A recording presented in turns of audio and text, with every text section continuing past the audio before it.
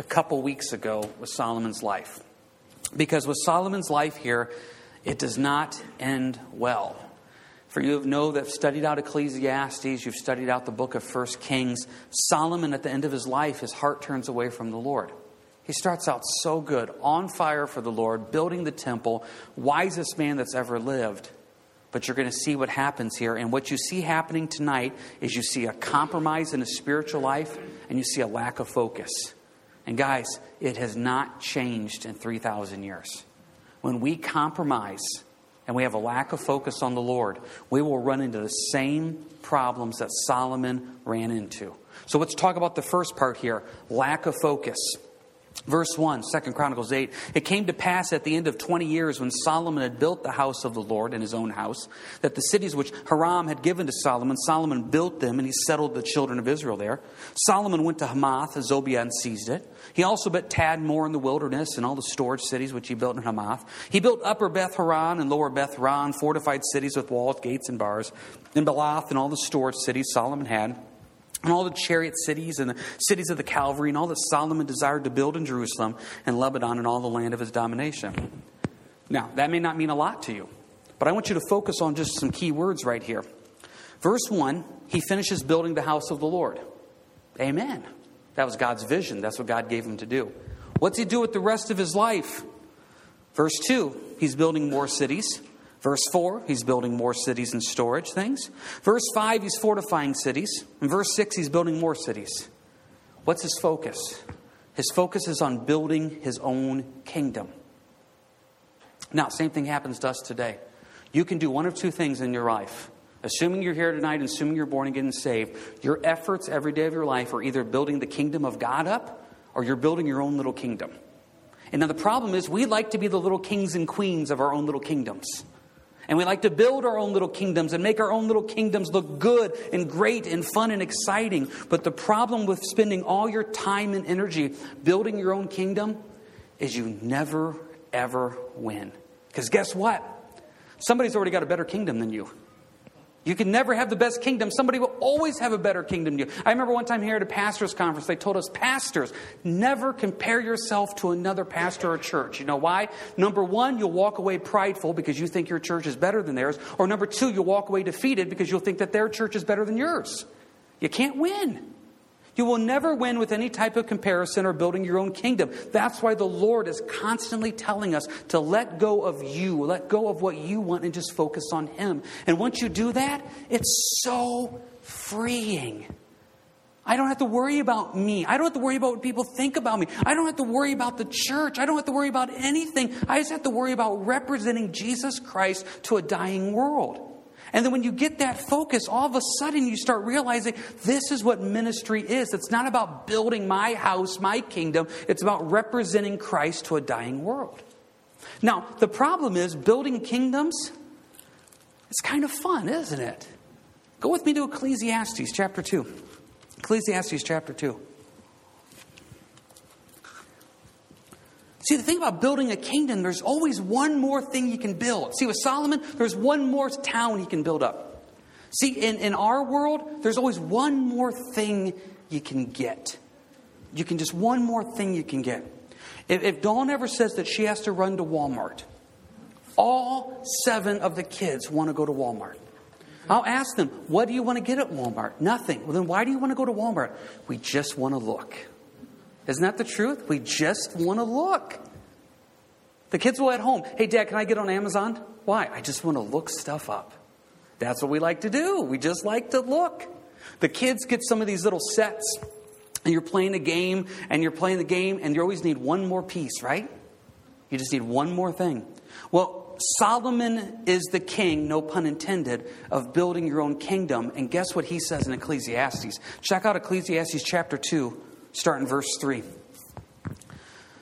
I searched in my heart how to gratify my flesh with wine, while guiding my heart with wisdom, and how to lay hold on folly, till I might see what was good for the sons of men to do under the heaven all the days of their lives. I made my works great. I built myself houses. We just read that. I planted myself vineyards. I made myself gardens and orchards, and I planted all kinds of fruit trees in them. I made myself water pools from which to water the growing trees of the grove. I acquired male and female servants and had servants born in my house. Yes, I had greater possessions of herds and flocks than all who were in Jerusalem before me. I also gathered for myself silver and gold and the special treasures of kings and the provinces. I acquired male and female singers, the delights of the sons of men, and musical instruments of all kinds. I became great and excelled more than all who were before me in Jerusalem. Also my wisdom remained with me. Whatever my eye desired, I did not keep from them. I did not withhold my heart from any pleasure, for my heart rejoiced in all my labor, and this was my reward for my labor. Then I looked at all the works that my hands had done and all the labor in which I had toiled, and indeed all was vanity and grasping for the wind. There is no profit under the sun. Okay. When we started our study in Chronicles a couple months ago, we kept going back to the passage in Corinthians, where Paul said these people are given to us as examples. Examples of what to do and also examples of what not to do. I do not understand this. Every generation has to learn this the hard way. You will never find satisfaction in things. Solomon is the king of having anything you could want. 700 wives, 300 concubines, every type of house, every type of servant, every type of possession, anything you can want. And what does he say in verse 11? I looked in all the works that my hands had done and on the labor in which I had toiled. Indeed, all was vanity and the grasping for wind. There was no profit under the sun. He goes on in Ecclesiastes and says, guess what? You build all these kingdoms and you die, and then what happens? Somebody else gets them. I hope that's a straightforward enough point, because the truth of the matter is there's always the allure of getting one more thing. And when you get that one more thing, it's never going to be as satisfactory as you want. I got just one quick verse I want to leave up here. Dustin, can you put this verse up real quick? This verse just kind of sums up everything we're talking about. Hell and destruction are never full, so the eyes of man are never satisfied. They're never satisfied, right? I mean, haven't you been that way? I can think of numerous examples in my life. I remember when Dawn and I built our house, built our dream house, moved into our dream house. A couple months later, driving by someone else's house, and I'm like, boy, that's really nice. You get that vehicle that you've been waiting for and loving, you drive it home, next thing you know, you're looking at car lots just a couple weeks later. There's always just one more thing. And Solomon is the greatest example of you can build and build and build, but your focus can be off and you'll never find any satisfaction in any way whatsoever. Our first point tonight is when you get your focus off and you work on building your kingdom instead of building the kingdom of the Lord, you're going to end up just like Solomon. It's all going to be vanity. And once you get your focus off, next thing you start doing is compromising spiritually. Look at verse 7. All the people, back in 2 Chronicles 8, all the people who were left of the Hittites, the Amorites, the Perizzites, the Hivites, and the Jebusites, who were not of Israel, that is their descendants who were left in the land after them, who the children of Israel did not destroy, from these Solomon raised forced labor as it is to this day. See, all those people were supposed to be wiped out. But what happened? Compromise. Listen, if you're building all these cities, what do you need to build all these cities? You need manual labor, right? So why would we take out the Hittites, the Amorites, the Perizzites, the Hivites, the Jebusites? Use them. That's compromise. Well, it's not that big a deal, right? It's not that big a deal. It's kind of like the movie. They only say a couple of those words. They only show a couple of those things. It's really not that big a deal. These guys were supposed to be wiped out because what they are is a picture of sin. And by keeping them, it's basically saying I have a couple closets in my spiritual life that I'm going to keep that sin locked up. Don't worry, I won't let it control me. I'm just going to keep it back there. Why? I don't know. Save it for a rainy day. So these guys should have been destroyed. Instead, they were kept as forced labor. And guess what happens when you keep that sin locked up? Sin never just sits still. 1 Corinthians 5:6 says, a little leaven leavens the whole lump. You leave a little bit of sin in your life, it's just going to keep expanding and expanding and expanding, and eventually it's going to take over everything. Verse 9. Solomon did not make the children of Israel servants for his work. Some were men of war, captains of his officers, captains of his chariots and his cavalry. Well, see, Solomon did good. He didn't make the Israelites work. He made them work. You remember when King Saul decided not to obey God but go his own way? And he was going to sacrifice all the good animals to the Lord rather than kill them. Excuse me. Saul was going to do that. What did Samuel do? Samuel showed up and said, listen, Saul, God would rather have obedience than sacrifice. Same thing still applies for us today. God wants obedience. He wants our heart. Solomon should have obeyed. Verse 10, and others were chief of the offices of the king Solomon, 250 who ruled over the people. Now Solomon brought the daughter of Pharaoh up from the city of David to the house he had built for her. For he said, my wife should not dwell in the house of David, king of Israel, because the places to which the ark of the Lord has come are holy. Then Solomon offered burnt offerings to the Lord on the altar of the Lord, which he had built before the vestibule. What do you see now happening more? More compromise. I'm going to start marrying foreign women. A big no-no. Because they bring their foreign gods with them. So I'm going to start marrying these foreign women. But you know what I'm going to do with these foreign women? I'm not going to let them anywheres near the temple. Oh, because that would be bad. I'm going to keep the foreign idol women away from the temple. And guess what I'm going to do in verse 12? I'm going to keep on offering my own sacrifices to the Lord. Keep your hand here in 2 Chronicles 8. Go with me real quick to Romans 8. Go with me real quick to Romans 8. As you're going to Romans 8, listen to the first King's account of Solomon's life here at the end. King Solomon loved many foreign women, as well as the daughters of Pharaoh, women of the Moabites, Ammonites, Edomites, Sidonians, and Hittites, from the nation of which the Lord had said to the children of Israel, you shall not intermarry with them, nor they with you. Surely you will turn away your hearts after their gods. Solomon clung to these in love. He had 700 wives, princes, and 300 concubines, and his wives turned away his heart. What did we just read right there? Hell and destruction are never full, so the eyes of man are never satisfied. 1,000 women, and still not satisfied. For it was so when Solomon was old that his wives turned his heart after other gods, and his heart was not loyal to the Lord his God, as was the heart of his father David. He got his focus off, started building up his own kingdom, which led to compromise. He kept nations around that shouldn't have been left around. He started intermarrying with other women, which led to compromise, which led to his heart going away. What do we see here in Romans chapter 8? Romans chapter 8, go ahead and start here in verse 5 with me. For those who live according to the flesh set their minds on the things of the flesh, but those who live according to the Spirit, the things of the Spirit. Simple question to ask yourself. What do you think about all day? Just what do you think about? Is it the things of the flesh or is it the things of the Spirit? See, when I think about the things of the flesh, that shows that I'm living according to the flesh. When I think about the things of the Spirit, it means I'm living according to the things of the Spirit. Verse 6, for to be carnally minded, to be fleshly minded is death, but to be spiritually minded is life and peace. How's this for the most amazing spiritual point you've ever heard in your life? If I keep my mind on the Lord, my day just goes better. It just does. If I get up in the morning and I start out in prayer and in the Word, my day just goes better. Now, what I mean by going better, I don't mean like finding pots of gold going better. There's just joy. There's peace.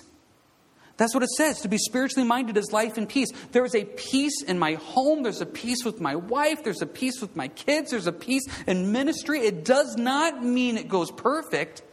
But I got my mind where it's supposed to be. I can also start my day out in the flesh. When I get up in the morning, first thing I do, glasses go on my head. I can't see a single thing without them. Now, after I get my glasses on my head, I start checking things. Emails, phone calls, etc., texts, whatever. Now, I've realized I can't start with that. I got to start with the Lord. So I grab, and I'm going to start either with one of two things. I'm either going to check headlines, weather, did the world fall apart overnight? Or I'm going to start out with devotions in the Lord. I'm telling you right now, if I start out with devotions in the Lord, the day goes better. And you know what I find out? This is for me personally. I'm not pushing anything. If I start out with devotions in the Lord, I no longer care what the headlines were. Because the world just doesn't matter. I already know the world is going to hell in a handbasket. I already know that. Why do I need to be confirmed by that every day? Now, I'll be honest, I still check the weather. But I don't worry about the headlines. Because my focus is spiritual. It's to be spiritually minded. But if I don't start out that way, I'm already starting behind. I know I am. And this is exactly what Romans is saying. Look at verse 7 of Romans 8. Because the carnal mind, the fleshly mind, is enmity, fighting against God. For it is not subject to the law of God, nor indeed can be. So then those who are in the flesh cannot please God. What do we see here in 2 Chronicles 8? We see Solomon trying to have the best of both worlds. I got my foreign wives, And I'm collecting them. I'm going to eventually get up to the full set of 1,000. But I'm going to keep them far away from the temple because I'm a good, godly man. So I'm going to leave my foreign wives and my foreign idols all the way over there. Excuse me, I'm going to go offer some sacrifices to Jehovah. I'll be right back. Then he's going to go right back to his wives. Excuse me, wives, I have to go sacrifice offerings to Jehovah and go right back. No, you can't. That is unstable. In fact, that's what it says in James chapter 1. A man that lives that way is unstable in all of his ways. And this is exactly what you see going on here with Solomon. There's another example in the Bible of this. If you want to study it out some more yourself, get a chance to go check out Samson. He was the exact same way. Hey, I'm going to go hook up with a Philistine prostitute, but now I'm going to go fight battles for the Lord. And it's just this back and forth between the flesh and the spirit. And eventually it has to reach a time and a place where you stop and you say, Lord, what is my focus going to be? Is it really going to be on you and you alone? Or is my focus going to be on me? And if you want to live for you, you can go out and build your own kingdoms. You can make the compromises. And I'm telling you, it's going to all fall apart.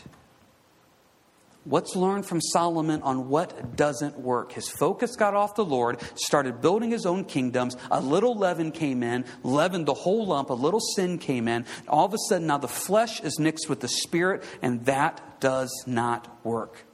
Because the flesh will never be satisfied in any way whatsoever. Anybody got any quick questions, comments about this before we move on here with our other points? Okay. That kind of ends 2 Chronicles 8.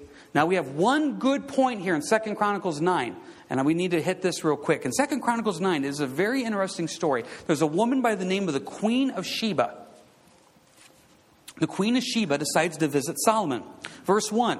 Now when the Queen of Sheba heard of the fame of Solomon, she came to Jerusalem to test Solomon with hard questions. Having a very great retinue, camels and bore spices, gold in abundance, and precious stones, when she came to Solomon, she spoke with him about all that was in her heart. Now one commentator I read said this would be about a 75-day journey on camel. That does not sound like a lot of fun. 75-day journey on camel, but she cared that much. She heard his fame. Verse 2, so Solomon answered all her questions. There was nothing so difficult for Solomon that he could not explain it to her. I would love to have sat in on those, wouldn't you have? Just to see. Somehow, and I don't know where this happened, but we have been training ourselves from a historical perspective that we're getting smarter as time goes on. To me, it almost seems like because of the curse, we're getting dumber as time goes on. Technology just seems to mask that. This man Solomon was amazing, living thousands of years ago. Would you not have just loved to sit and just listen to his proverbs and his wisdom? The Bible says he wrote songs, he wrote proverbs. He did all of this. No question was too difficult. Verse 3, and when the Queen of Sheba had seen the wisdom of Solomon, the house that he had built, the food on his table, the seating of his servants, the service of his waiters and their apparel, his cupbearers and their apparel, and his entryway by which he went up to the house of the Lord, there was no more spirit in her. It literally took her breath away. Verse 5, then she said to the king, it was a true report which I heard in my own land about your words and your wisdom. However, I did not believe their words until I came and saw with my own eyes. And indeed, the half of the greatness of your wisdom was not told me. You exceed the fame of which I heard. Happy are your men, and happy are those your servants who stand continually before you and hear your wisdom. Blessed be the Lord your God, who is delighted in you, setting you on his throne to be king for the Lord your God, because your God has loved Israel to establish them forever. Therefore, he made your king over them to do justice and righteousness. Isn't that fascinating? So you've got to remember, the God of the Old Testament was still interested in evangelism. He cared for the world. Now, the difference is this. We are called to go out. That is what we're supposed to do. When we get together on Sundays or when we get together on Wednesdays, you know what we call it. It's like a little bit of a staff meeting. We're going to give you an opportunity for corporate worship. We're going to give you an opportunity for fellowship. We're going to give you service opportunities, Bible study opportunities. And we're going to give you a time to be uplifted and encouraged and to grow with the understanding of now go do something. Go represent Christ. Go out. Back in the Old Testament, the temple in Jerusalem was the center of everything. And the whole idea was, come. So she comes, she hears about God. Now what is she going to do with that? We know from other examples in the Old Testament that when these people came and really understood who God was, they went back. Think of like Naaman. Naaman came, was healed, and he went back to Syria representing the Lord. So she comes and she is so moved, so touched by what has happened here. What is she going to do with that information? Can you go with me to Matthew 12, please? Matthew 12.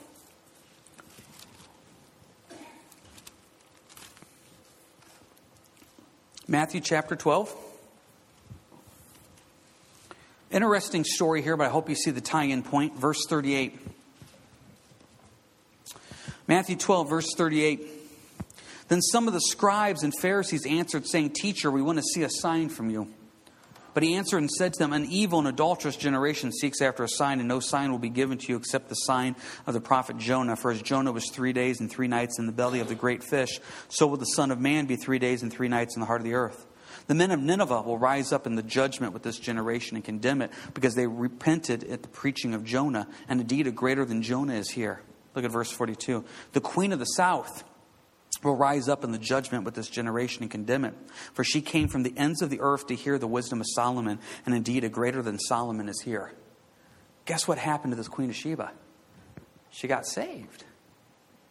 We'll get to see her in heaven. Now, why will we get to see her in heaven? Because she was so touched and moved by what God did in Solomon's life, it impacted her. And impacted her to the point of belief. Now, stay here in Matthew 12. Just move your hand back just a couple chapters to Matthew 5. Just remind you of this one verse. Matthew 5:16. Let your light so shine before men that they may see your good works and glorify your Father in heaven. I want to encourage you to never allow what you would consider little mundane conversations or little mundane run-ins with people to become of no importance to you. Every time you are out in this world, you are representing Jesus Christ. That means every conversation you have with a gal at the register, with a waitress or a waiter, or the person you're waiting in line with, every opportunity there to glorify God and point people towards Jesus Christ. The problem is we are so used to just living our life that never goes through our mind. I want you to change the way you think, and I want you to change the way you think of ministry. I want you to do this, not legalistically. I want this to become part of your heart. When you're getting ready to go pump gas, Lord, let there be somebody beside me that I can talk to about you. Just start praying that way. When you start going into Walmart, Lord, whatever line I go into, let there be somebody in front of me or behind me, somebody that I can start up a conversation about you. Lord, while I'm waiting at the DMV, let there be somebody I can talk to about that. Because just like this woman just wanted to go see Solomon, she wanted to go see Solomon's glory, and she walked away with a relationship with Jehovah, and now she's going to be in heaven. Do not let the common everyday life events just become nothingness to you. Now, here's the problem. Some of you don't like people, and you don't like talking to people. So when you get in line at Walmart, you don't want to talk to the person in front of you or behind you. And when you get in the line at the store, you don't really want to talk to the cashier. You just want to check out and go, right? And when you pump gas, you just want to get back in your car, right? The truth of that is, that's a very inward-focused reality. Because, Lord, what happens if that has an opportunity to represent you? And what happens if I truly look at absolutely everything I do as a mission field experience? All of a sudden, doesn't life become a little bit more meaningful? Everything becomes meaningful. From this point forward, every conversation I have in the back of my mind, Lord, are you going to come up? And if so, how can I talk about you? Everything I do, there's an opportunity to represent you. Let my light so shine before men that they may see my good works and glorify God. Because it's never about glorifying you. As we talked about at the beginning of this study, Solomon spent so much time and energy building his kingdom. And as he focused on himself, he then started to compromise. If you focus on yourself and just pleasing yourself, you're never going to have joy and peace. Because look at our verse again. Well, it was up there. You know, you'll never be satisfied. You'll never be satisfied. You're only going to find real satisfaction when you start looking at it through the lens of everybody else. That's when you'll finally start finding real satisfaction. And this queen of the south, this queen of Sheba that just kind of pops in out of nowhere. And if we didn't have that reference in the book of Matthew, we probably wouldn't spend that much time talking about her. But she came, saw the glory, and was so moved by it. Wow, God, that's what I want. Next thing you know, we're going to see her in heaven. Last passage to go to, Ecclesiastes 12, please. Ecclesiastes 12. Anybody have any quick questions, comments about anything here before we go on? Ecclesiastes 12. When you read the book of Ecclesiastes, and I actually highly encourage you to read it, you have to remember as you read the book of Ecclesiastes, Ecclesiastes is written from the perspective of a man who knows what he should be doing, but he's not. You're reading this perspective of a man who knows God, but is not living like it. So Ecclesiastes comes across as a very depressed, discouraging book. So as you read this, you're kind of stopping, you say, this kind of brings me down. Well, isn't that the truth? If you know God, and you know Him personally, you have a relationship with Christ, but you don't live that way in the world, you'll never have joy. You'll never have peace. You never will. There will always be a part of you wanting to go deeper with the Lord, followed by a part of you that says, I just want to feed my flesh. And you'll never find any peace or contentment with any of that. How does Solomon here sum this up? Verse 9 of Ecclesiastes 12. And moreover, because the preacher, Solomon, was wise, he still taught the people knowledge. Yes, he pondered and sought out and set in order many proverbs. The preacher sought to find acceptable words, and what was written was upright, words of truth. The words of the wise are like goads, and the words of scholars like well-driven nails given by one shepherd. And further, my son, be admonished by these. Of making many books there is no end, and much study is wearisome to the flesh. Let us hear the conclusion of the whole matter. Here's the sum up of everything, people. Fear God and keep His commandments. For this is man's all. For God will bring every work into judgment, including every secret thing, whether good or evil. Boy, doesn't that sum it all up? Solomon says, the final conclusion I can come to, after spending my whole life with the most wisdom that any man has ever had, after spending my whole life fulfilling every desire of the flesh I could want, with food and drink and women and whatever, after knowing everything, I still sum it up. What's the best advice I can give you? Fear God and keep His commandments. Now, real quick, back to Corinthians, which I mentioned at the beginning of the message.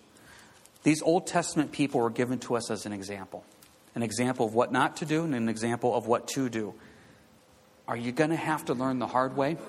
Or can you stop and say, okay, Lord, Solomon lived it. Solomon failed with it. Solomon suffered with it.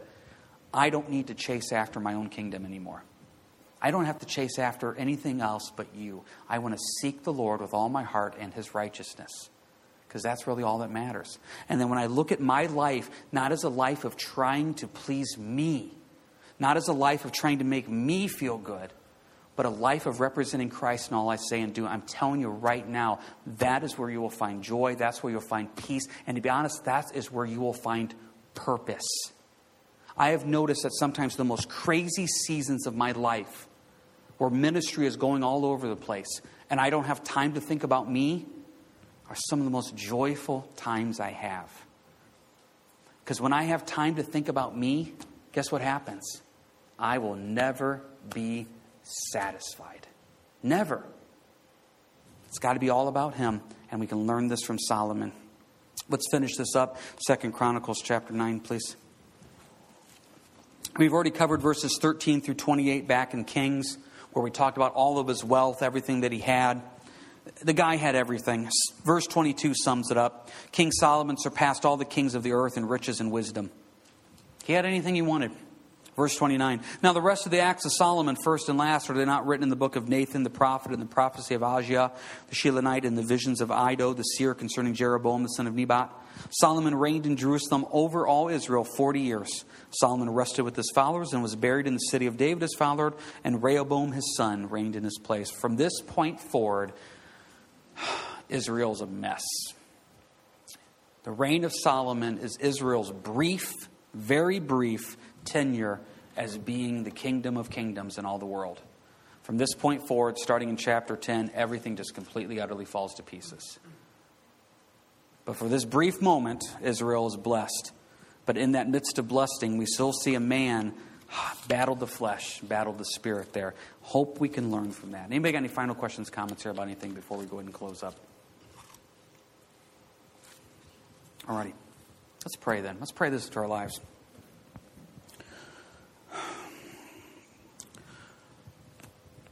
Lord, I just pray for all of us here that our heart would have a heart of just wanting to surrender everything to you. Lord, help us to look at every moment of our life as a ministry opportunity to represent you to a fallen world. Sometimes that's with words, sometimes that's with actions, sometimes that's just with the quiet witness of peace.